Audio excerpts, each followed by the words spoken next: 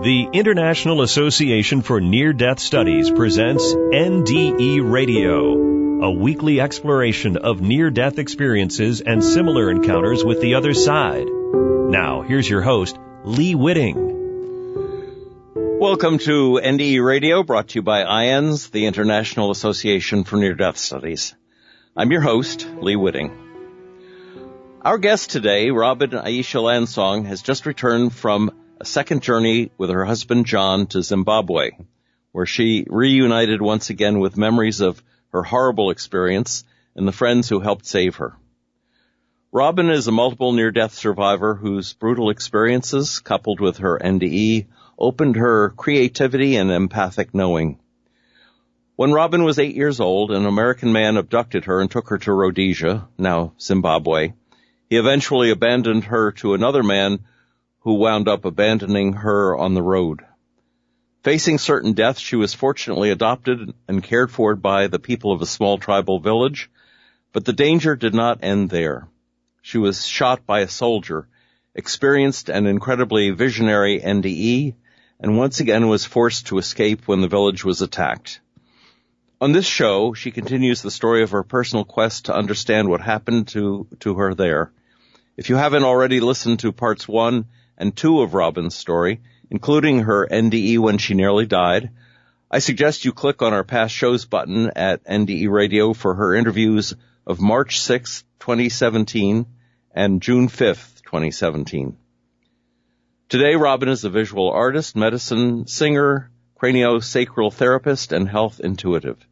She has given many thousands of healing sessions and lives with her husband John in Olympia, Washington. Her beautiful book, Art Inspired by My Death Experience, can be seen on her website. Robin, welcome back to NDE Radio. Thank you, Lee. It's so great to hear your voice. Oh, good to hear yours, too. Well, tell us about your second trip. How long were you there? When did you get back? That's a great question. So I just looked on the calendar and realized I've only been back for 5 weeks. So that really helps me understand. I'm still very much integrating. Yes. And so we were there in 5 weeks ago and we were there for 3 weeks. Mm-hmm. And it was, again, a really incredible experience. We found another person who knew me as when I was 8 years old there. And it was amazingly casual connection, actually. She looked at me and she laughed and she said, "Oh, you've grown." And so since you were 8 years old, yes, you would. Yeah, so since it was in 1977, I'm 50 now. And so I also got to reconnect to Mayamu, whose grandmother is one of the women who saved my life. And it was such a rich connection again. And we talked with her for another hour interview, and we have a translator. She speaks Venda. And again, just filling in more details. And one of the things that I really got more thoroughly this time was that even though the war was 42 years ago, they're still in a unsafe government, and Mugabe went down this past year, or kind of the last calendar year. But it's still, when there's been a dictatorship for so long, usually it's another dictatorship that comes in. And so some people are willing to tell us and talk to us about that time period, and other people still feel unsafe. And so our research is tricky, one, because, a lot of people died from the war, so some of the key people aren't alive anymore, or they've just died from age. And two, people's willingness to talk about that time period, even now, is tenuous. And I was speaking to, right at the very end, we went to the kind of official office of one of the government agencies, and I asked him very directly, is there any chance we're going to find records of the battle that happened near the village I was in? So we had some historic documentation. And he just looked at me and he said, "Robin, people don't write things down while they're running for their lives." And he said, even if anybody had written anything down, which they wouldn't because their level of danger was so high, they were escaping. But those records would have been destroyed by Mugabe when he came into power. So it's a bit of a challenge in terms of the research, and we really accepted that it has to really come through people. And we went and returned to the hospital where I was actually in South Africa once I'd been taken across the border. And again, we had been there 2 years ago and checked in with her, and she said she would look.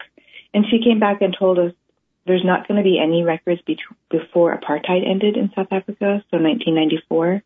She said the records were just destroyed, and during when apartheid ended.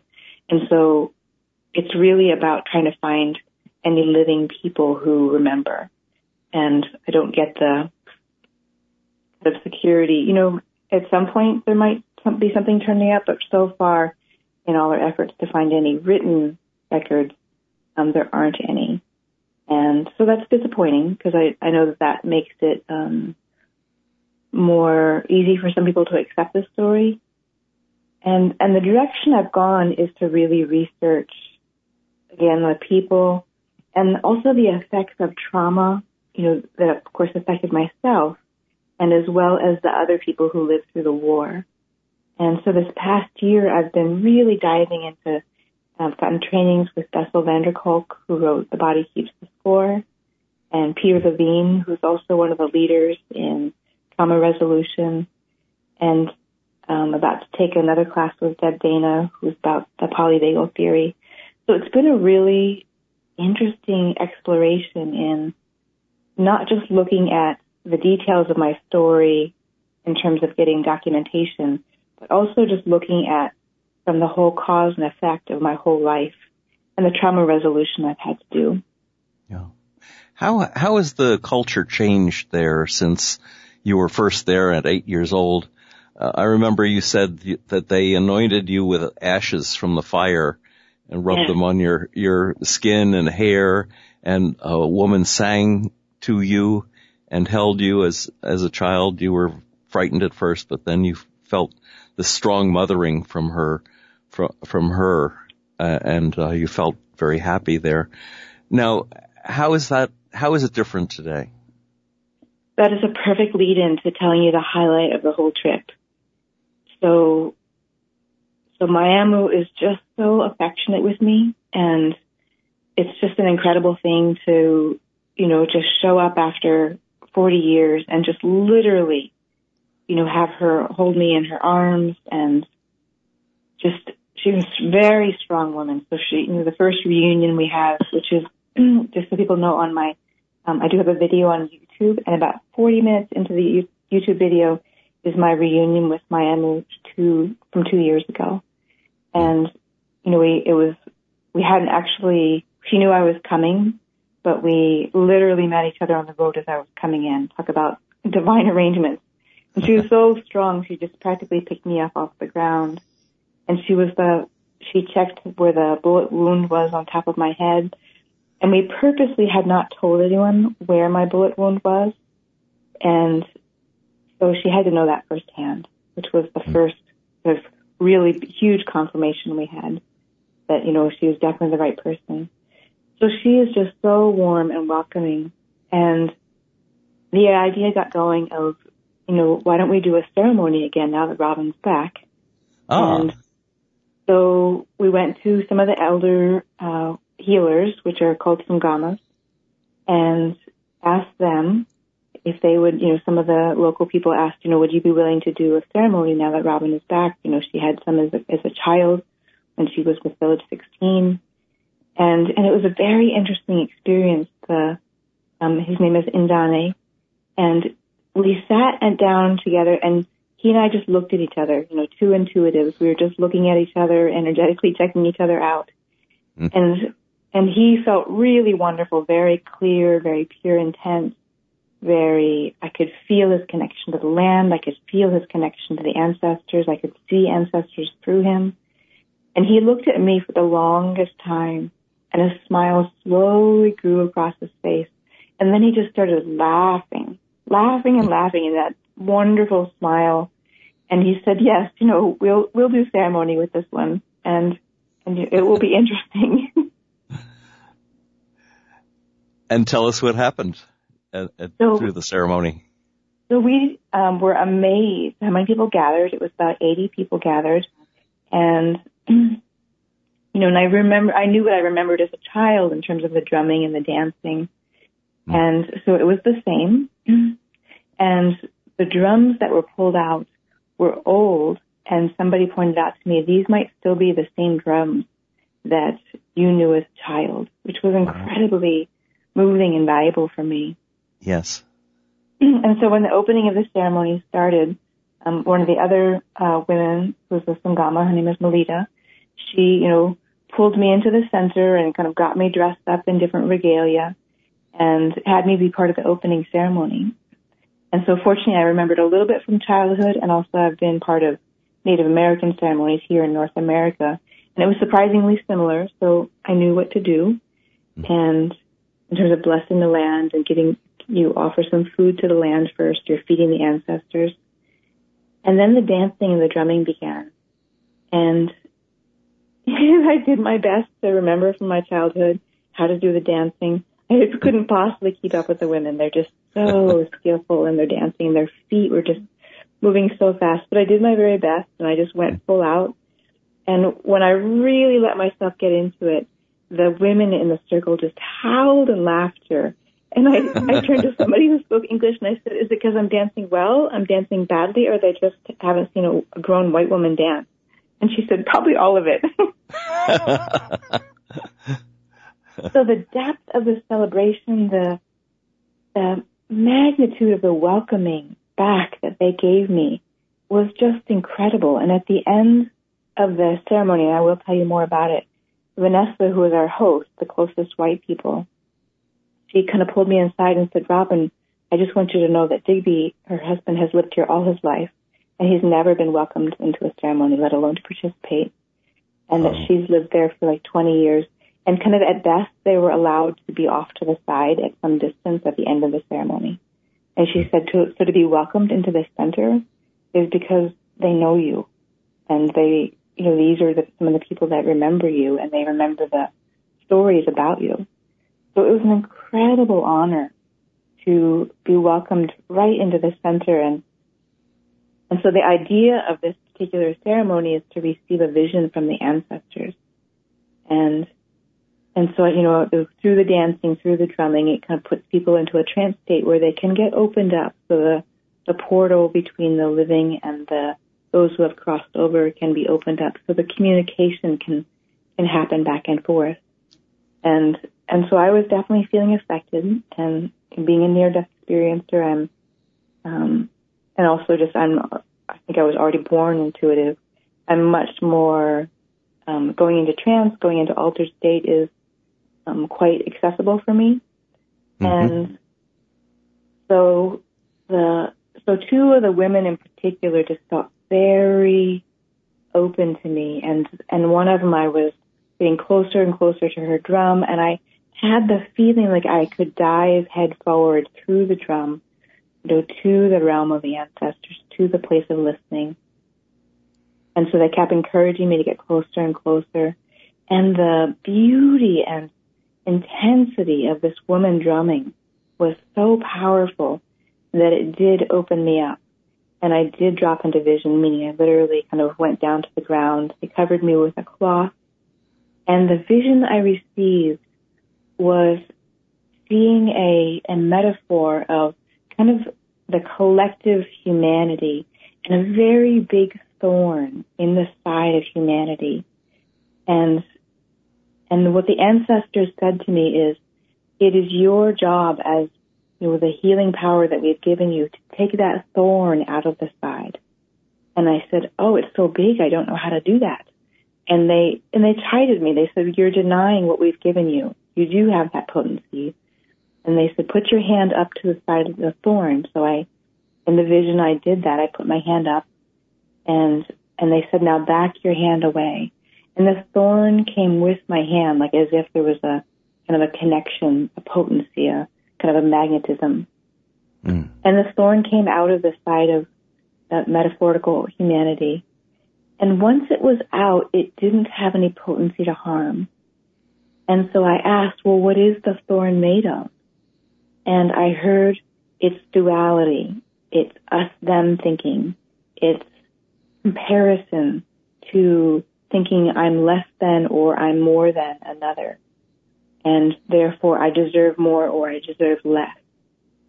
And I realized it was that thorn was the place where we can decide, oh, somebody, if they had abuse, they deserved it, or if somebody is in poverty, it's not my problem, they deserve it.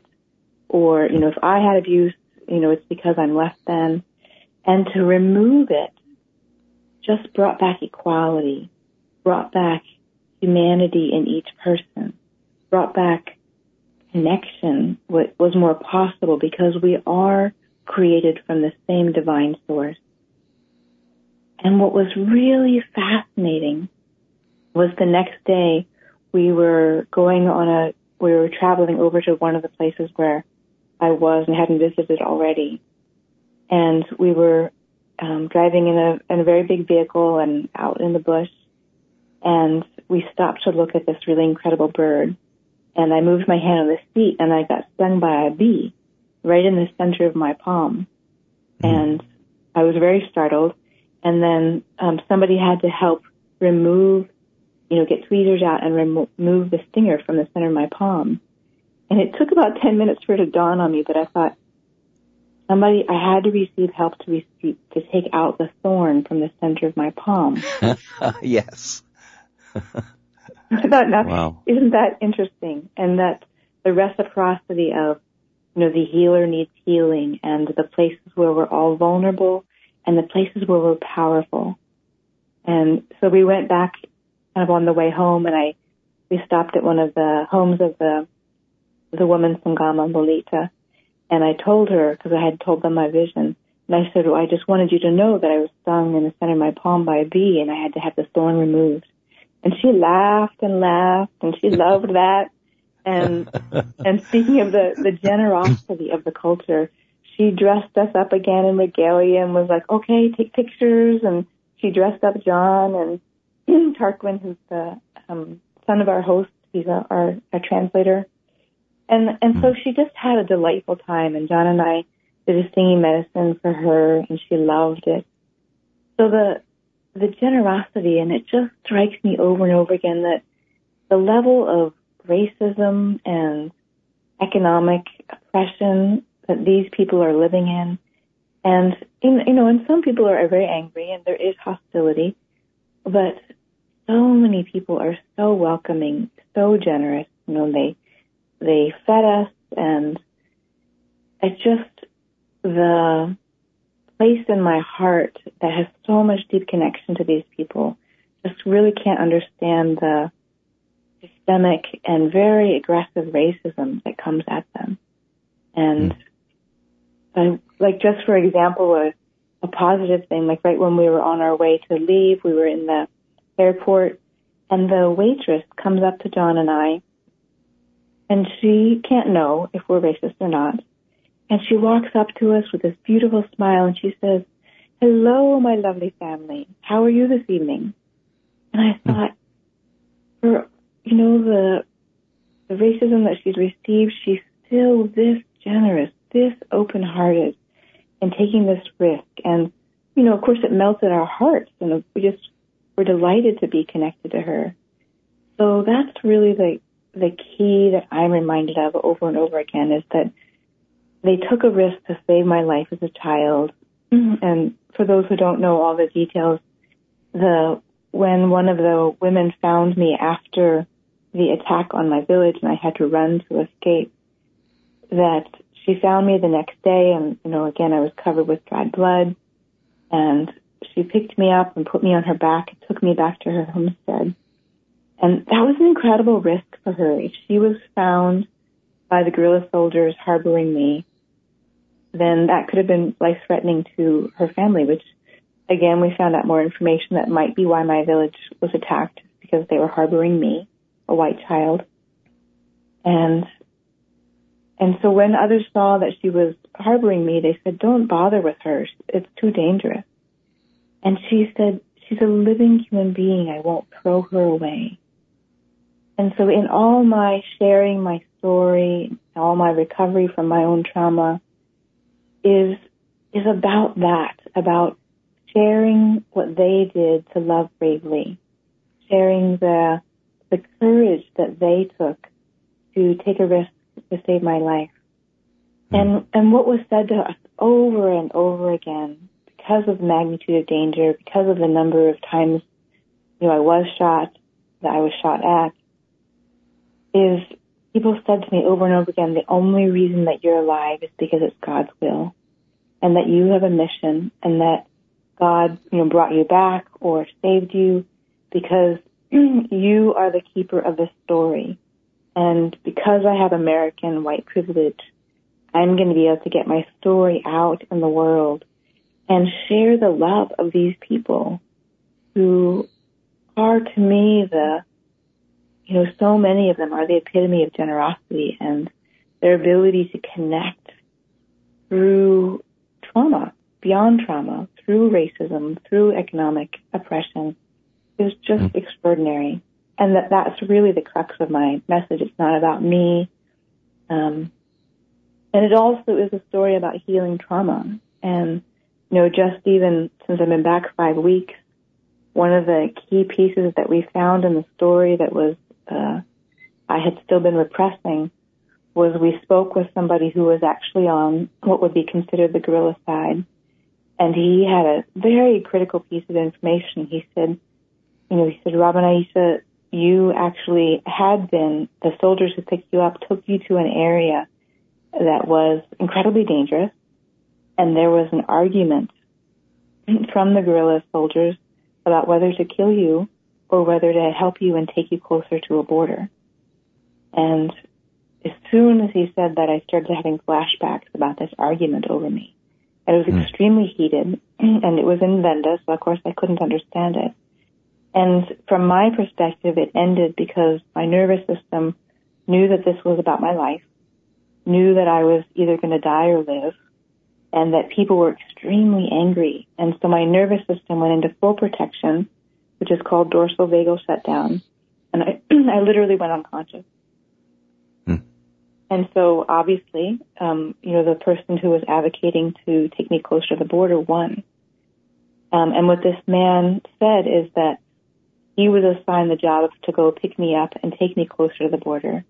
But by the time he drove there, a man named Alexander had already taken me.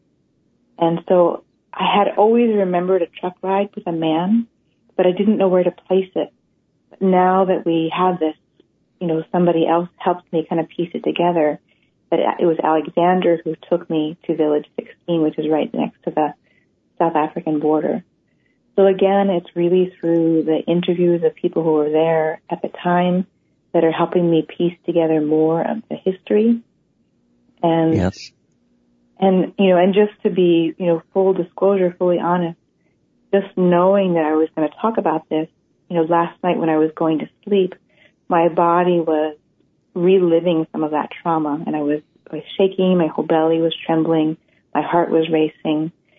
And so these are what it takes to heal trauma, is to go from numb, to go from repressed, to go from having to block it out, to allowing the body to remember, to allowing the body to let it come forth. And that often looks like shaking, it often looks like trembling, it often does look like letting the disturbance arrive, feeling the feelings, and then getting to the resolution. And so that's what I do in helping people heal for trauma. Like I said, I've been a craniosacral therapist for 16 years. And then I also need my help in the more pieces. I've done, the majority of my healing from trauma, but obviously I still continue in that journey. So later on today, I have a session for myself to help myself and receive a service from somebody else to continue that work. And so really to get across to my brother and sister trauma survivors who, most all of us have had something difficult in our lives or will have something difficult. And my message is it's okay to allow that to surface, to come through, so we can get to the peace, so we can regain our ability to connect to others. because that's what trauma messes with, is our ability to connect to ourselves, connect to our body, connect to others, to animals, to the land, and that I want everyone to feel alive, to feel free in their ability to connect with others. And so that's very much part of my mission. And so much so that it's kind of sparked that I'm going to write another book called When We Need a Miracle, to go from numb to being able to connect. And that's part of why I've really dove into so much reading and doing trainings with some of the best leaders in trauma resolution, because I want all of us to feel available to ourselves, to do our mission, to love and connect in the ways that make life just beautiful and worth living. Yes. Speaking of books, has your book come out yet? Not yet. I gave it out to a New York agent in about February and got some very hard feedback. And because, just that's the way the world of publishing works. But it did spark me to want to write the book about healing trauma. And yes. And so that's kind of what I'm focusing on right now. My thought right now is I'm going to bring out the book about healing trauma first and then bring out my memoir. I'm not totally set on that plan, but I'm also just really, having been back, I'm really much in a resting cycle and integrating. Like I said, I'm still integrating this piece that I was in the hands of the guerrilla soldiers, and they had this argument over whether to help me live or to end my life. So I'm just letting that percolate for myself. What an insight that must be for understanding race relations in this country, say from the black perspective, because you were the minority that was hated in Rhodesia. Yeah. And you even as an 8-year-old child, you for some of them you symbolized everything that was wrong in their lives. Yeah. And you can understand the intensity of why some of them would want to kill you under those circumstances. Right. Yeah. I'm the daughter of the oppressor. I'm the one who took their land. I'm the one, that's what I represented. And that's also very much the integration that happens when I go back is, even Digby, who's lived there all his life, he said, if I were a black man in this country at that time, I would have taken up arms also. And, and this is a man whose farm was taken, some of their home was destroyed. And he gets it. He gets that, generational oppression does result in desperate anger, and economic oppression does result in extreme measures. And so when we look at non-hating, we need to look at social justice. We need to look at economic equality. We need to look at the generations before. And so when I go, of course, I want to be safe and not expose myself to anyone who's hateful, but to look at it in a larger context instead of just individual relationships or just even looking at it in one time period, but to look at it for the past 100 years. So that's a really important part also why I'm sharing my story and writing my books is to really raise those questions like how can we truly include people in economic equality. Yes. Robin, we're just about out of time. So take a moment to tell the audience how they can find your art and your writing and maybe your speaking schedule. Mm-hmm. Yeah, so my website is my name, robinlandsong.com. So it's ROBIN. Landsong is just like the two words, land, LANDSONG.com. And so my artwork is on there. A lot of it's inspired from my near-death experience. And I also do distance healing sessions and in-person healing sessions so people can sign up for a distance healing session. And I'm working on it as far as my books. I'm just letting it really come through divine inspiration. I'm glad to hear about your new idea for a book, but I am anxious to see your memoir. That's I'm sure many people are looking forward to that. Yeah, and just really letting it, I want it to be the best it can be, so I'm not rushing it. I worked on it for a decade. It took that long to really bring all the memories into a cohesive story. And so, kind of I'm being very un-American. I'm not rushing. And Robin, thanks so much. Just to say that we are out of time, and I want to thank you for being on NDE Radio once again. If listeners would like to hear this or any of our past shows, just go to our website, NDE Radio, and hit the past shows button. And for more information about IANDS, just go to their website at iands.org. And be with us again next Monday, 11 a.m. Eastern, for more NDE Radio. This is Lee Witting saying thanks for listening.